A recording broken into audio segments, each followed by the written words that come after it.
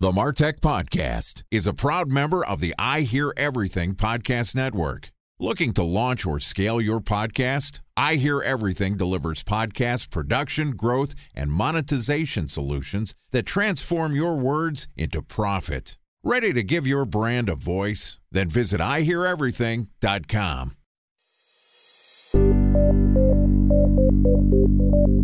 From advertising to software as a service to data. Across all of our programs and clients, we've seen a 55 to 65% open rate. Getting brands authentically integrated into content performs better than TV advertising. Typical lifespan of an article is about 24 to 36 hours. If we're reaching out to the right person with the right message and a clear call to action, then it's just a matter of timing. Welcome to the MarTech Podcast, a Ben J. Schaap LLC production. In this podcast, you'll hear the stories of world-class marketers that use technology to drive business results and achieve career success. We'll unearth the real-world experiences of some of the brightest minds in the marketing and technology space so you can learn the tools, tips, and tricks they've learned along the way. Now here's the host of the MarTech Podcast, Benjamin Shapiro. Welcome back to the MarTech Podcast. Today we're going to continue our discussion about how marketing strategies change around the globe. Joining us is Mike Maynard, who is the owner of the Napier Group, which is a PR-led full-service marketing agency that specializes in the B2B technology sector. They work closely with their clients to build campaigns focusing on achieving results that have a significant positive impact on their business and above all else, ensuring that they return a maximum ROI. But yesterday, Mike and I talked about some of the challenges of content marketing and regulations across borders. Today, we're going to talk a little bit about launching or extending your brand into new countries. Okay, here's the rest of my conversation with Mike Maynard, owner of the Napier Group. Mike, welcome back to the MarTech Podcast. Thanks, Ben. Great to have you back here. Yesterday, we talked a little bit about some of the challenges of marketing in Europe. Specifically, you're based in London, how there are both regulations and differences in culture that make it different and potentially difficult to market across borders. Obviously, if you're looking for expansion, going international is a way that you can extend your products, your services. And if you're launching a new brand, you can think about launching in multiple countries. Let's walk through what you think the right strategy is when you're thinking about extending your business outside of your current territory into new markets. What's the playbook for launching a new product line in a new country? Well, it's a great question, Ben, because we not only help clients launch in new countries, but obviously as an agency, we're also looking to expand our business. We work with clients from across Europe as well as clients in the States, and also we have clients over in the Far East. So the real challenge, first of all, is to understand where your biggest opportunity is. The truth is that launching internationally is quite time-consuming, can be quite expensive. So you really want to focus your effort on where the opportunity is. And understanding that from your product or service, to me, is the first challenge. There's some ways you can do that in terms of research, but a lot of it depends on you understanding who your customers are and then being able to identify in which countries they exist. Let's use a case study or a hypothetical. Let's say I'm running a B2B SaaS business focused on helping corporate executives move from an executive role to a consulting practice. And it's available here in the United States, and I'm thinking about launching in Europe. Mm-hmm. Talk to me about how you'd think about positioning that product and what are the markets that I should select. So that's a great idea in terms of launching that internationally, because obviously a lot of countries have executives that are then looking to make that transition into consulting. I think the first thing you really need to think about is language. So even if you're working with executives who have good English as a second language, it's still going to be harder to sell to countries where the primary language is not English. So to me, one of the first challenges with a SaaS business is always about whether you're going to localize with local language or whether you're going to launch just in English. That doesn't rule out international launch to, for example, Germany or Spain or France, but it means you need to think slightly differently about how you approach that. So it seems like the first thing that you're thinking about is the language. You don't have to worry about translation. When you're thinking about isolating who your target market is, How do you look at sort of the differences? We're, in this example, trying to target executives. Let's just say they're marketing executives. How do you figure out where those people are? How do you cultivate and segment your target market? That's a really interesting problem to approach because there's a couple of ways you can do this. I mean, one is to look at the size of the marketing industry. And certainly there is data around, for example, on the size of the PR industry from PR bodies that will give you a very good indication of how many executives there were for you to target in each country. So you can do some desk research there. You can also actually proactively go out and do some primary research. LinkedIn is always your friend in terms of understanding individuals within countries. And although there is somewhat of a difference in terms of use of LinkedIn, it's become a pretty global platform. Certainly outside of China, it's become a pretty global platform. And it's really something you can use to look and see, well, how many people are there that would fit my ideal persona? Okay. So let's say we have a SaaS product that helps marketing executives transition from their executive roles to running a consulting business. And we realize that we want to target English language. That puts us in the UK, in Ireland, in Australia. And we do our research and we realize that there is a center of marketing executive excellence in France and Spain. Mm-hmm. What do we do next? How do you actually think about extending the product to address those markets? So there we've got an interesting challenge. And I think immediately you need to decide whether you're going to target basically international managers in France and Spain or not. Because one of the interesting things about Europe is there's a huge amount of international marketing activity. And so it may be that although France has the center of excellence for marketing, and nominally the primary language is French, actually most of those marketers are marketers looking across Europe or across the globe. And therefore, English becomes the key language. So again, it comes down to research and understanding. And this is the same with any product.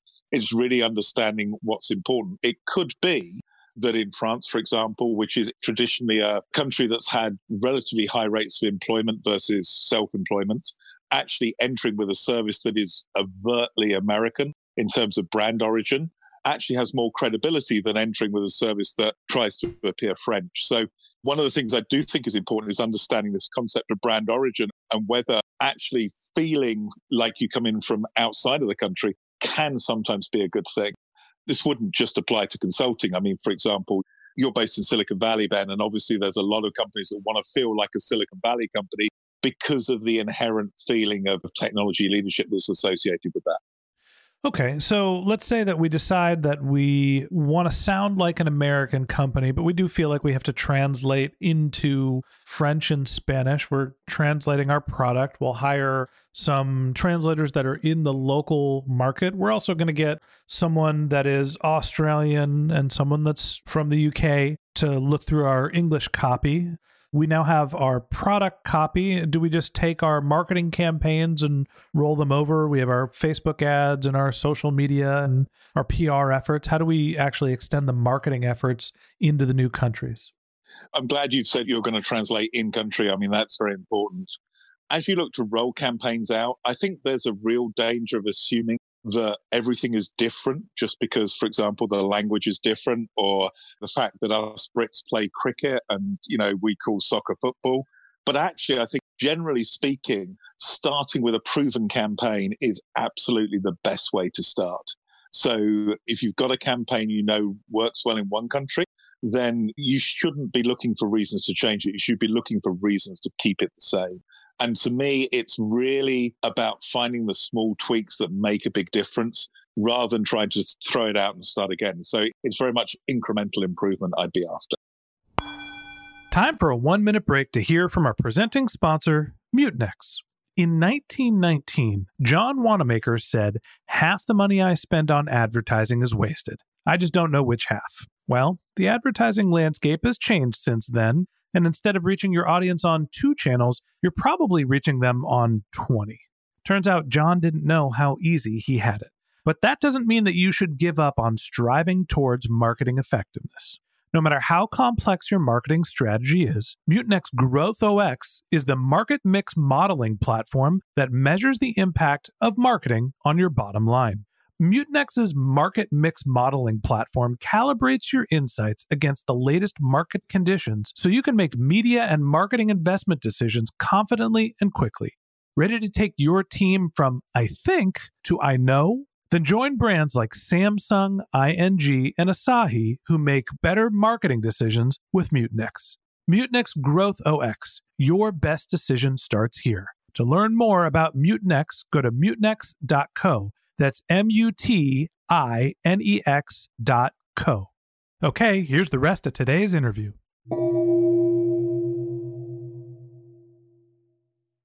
A special thanks to our presenting sponsor, Mutinex. Ready to take your team from I think to I know? Then join brands like Samsung, ING, and Asahi who make better marketing decisions with Mutinex. Mutinex Growth OX, the marketing mix modeling platform that makes measuring ROI fast, easy, and cost-effective. Request a demo at mutinex.co. That's MUTINEX.co. So talk to me about some of the mechanics of actually running the campaigns across borders. We talked about regulations yesterday with GDPR, obviously data, privacy. We're going to take our American created campaigns in this example, and we're going to publish them in France, and we're going to hope they resonate. We'll have somebody look at them. But it's not as simple as just saying, Facebook, great, I'm going to turn on my campaigns and I'm going to collect all this data in my CRM. We're going to have some problems in terms of privacy, aren't we? Sure, you need to be aware of the regulations. So if you look in Europe, we have GDPR, which fundamentally says that people have to have some degree of consent for you to use their data. Actually, because there is an exception for legitimate interest, you don't have to have explicit opt-ins. You don't have to have people ticking boxes in some campaigns. But understanding how you can approach a campaign, remain compliant with the law, but not do crazy things that then means you're never going to generate a lead because you put so many steps in the way is very difficult. And the interesting thing is that in Europe, we have one law, GDPR, that's actually interpreted slightly differently in different countries. So tell me a little bit about what that is. GDPR basically says that people should give consent before their data is processed. Now, that's very interesting because if I sign up, for example, for a newsletter, it's pretty obvious that I'm signing up and giving consent to be sent emails on a regular basis. So there's no need there necessarily to have I consent to my data being processed. Some people do choose to do that. But if, for example, you're signing up to download a white paper or some information, then arguably then, if you're going to add that individual to your marketing, you really should make sure they're happy for you to do it. Now, of course, the argument is that if you're asking for consent, if someone gives consent, they're actually really interested, they're keen to hear from you, and they'll probably be a much higher value lead than someone who, frankly, is going to opt out at the first opportunity, which would be the people who aren't choosing to tick the box to say, send me information. I think the thing that concerns me about going through this process of internationalization is it creates so much extra work. When you're thinking about running a marketing campaign, it's simple when you have one message and one market. And now all of a sudden, we're essentially vetting our English language content for cultural fit. We're now producing content in 2 different languages, and we're running campaigns, what I assume would be in multiple different systems. How do you think about work consolidation? Are you able to just use the existing systems and infrastructure you already created, or are you really just creating 4x the amount of work by working in 4x the amount of markets? Well, the truth is it can be hard work. And that, for me, is not a bad thing, because obviously that's one of the reasons why people come to Napier and choose us to help them out. There are some things you can do to gain economies of scale. So, for example, if you're using paid social, whether that be LinkedIn or Facebook ads, you absolutely can run a lot of those campaigns centrally.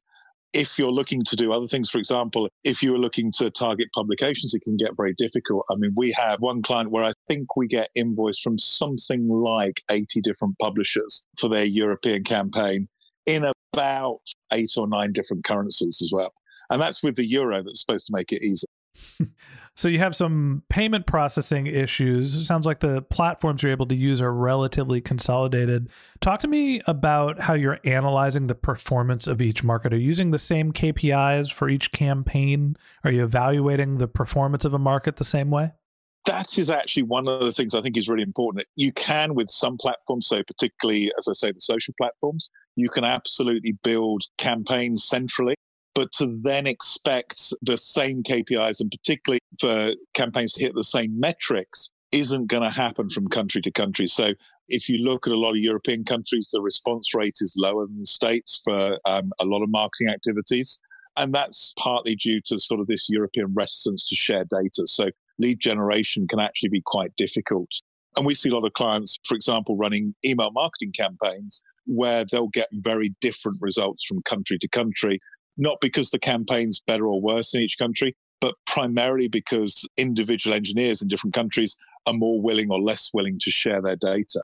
Interesting. So at the end of the day, when you're evaluating what countries you should be expanding into, how do you know what are the countries where you're going to see positive performance, and how do you vet the efficacy of your marketing? It seems like that's a big risk of saying, hey, we're going to go into France and Spain because there is a cluster of marketing executives with the example that we used before. But as it turns out, the conversion rates are terrible in that market. How do you validate those conversion rates before you spend all the time to internationalize your product? You just can't. It's not always possible to know how successful any product will be in any one different country. So I think you've got to do all the research. You've got to lay the plans. You've got to understand what customer acquisition costs, for example, in your SaaS business, you could afford to remain profitable. And you've got to accept that actually that CAC will vary from country to country. And some countries may be more profitable than others.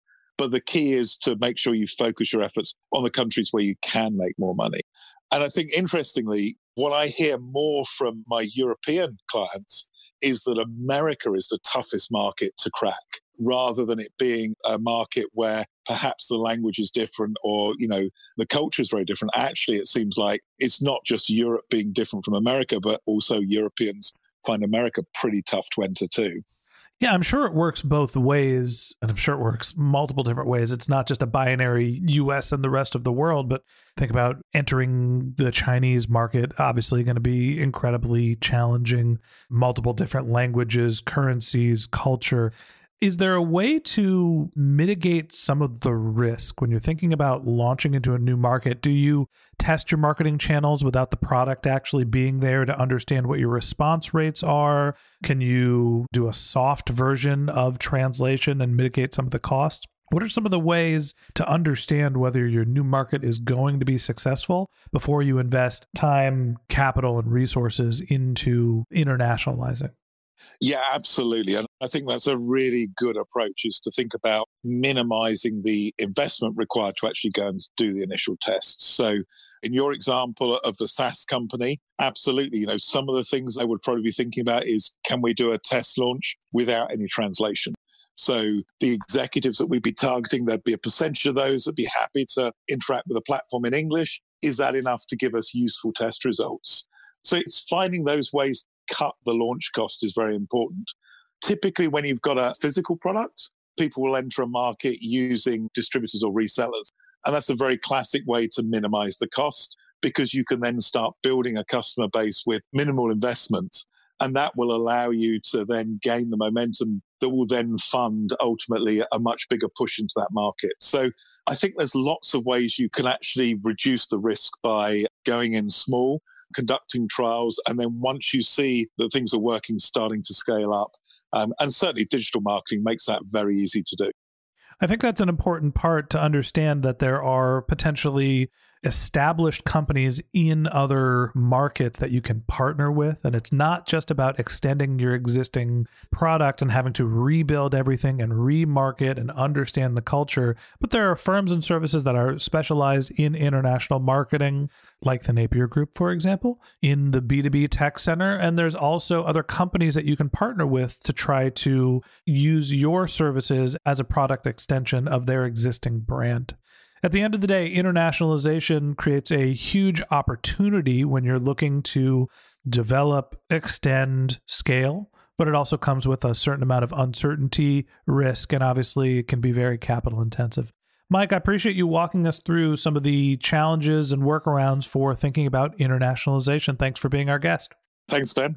Okay, and that wraps up this episode of the MarTech Podcast. Thanks to Mike Maynard, owner of the Napier Group, for joining us. If you'd like to learn more about Mike, you can click on the link to his LinkedIn profile in our show notes. You could send him a tweet. His handle is Mike_Maynard. That's MIKE_MAYNARD. Or you could visit his company's website, which is NapierB2B.com.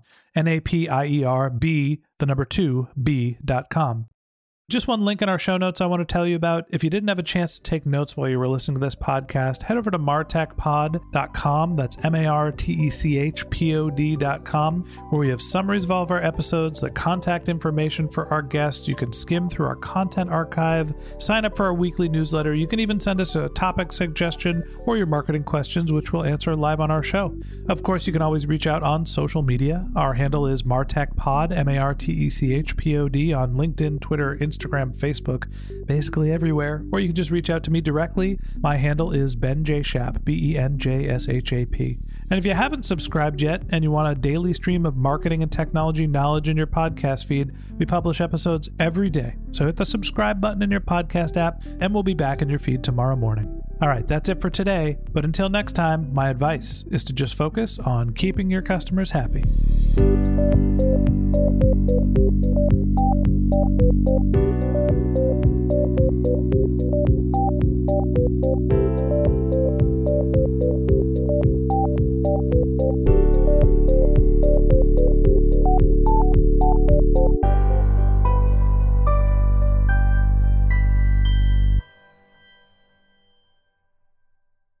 Thanks for listening to the MarTech Podcast, an I Hear Everything production. Looking to launch or scale a podcast like this one for your brand? Then visit iheareverything.com.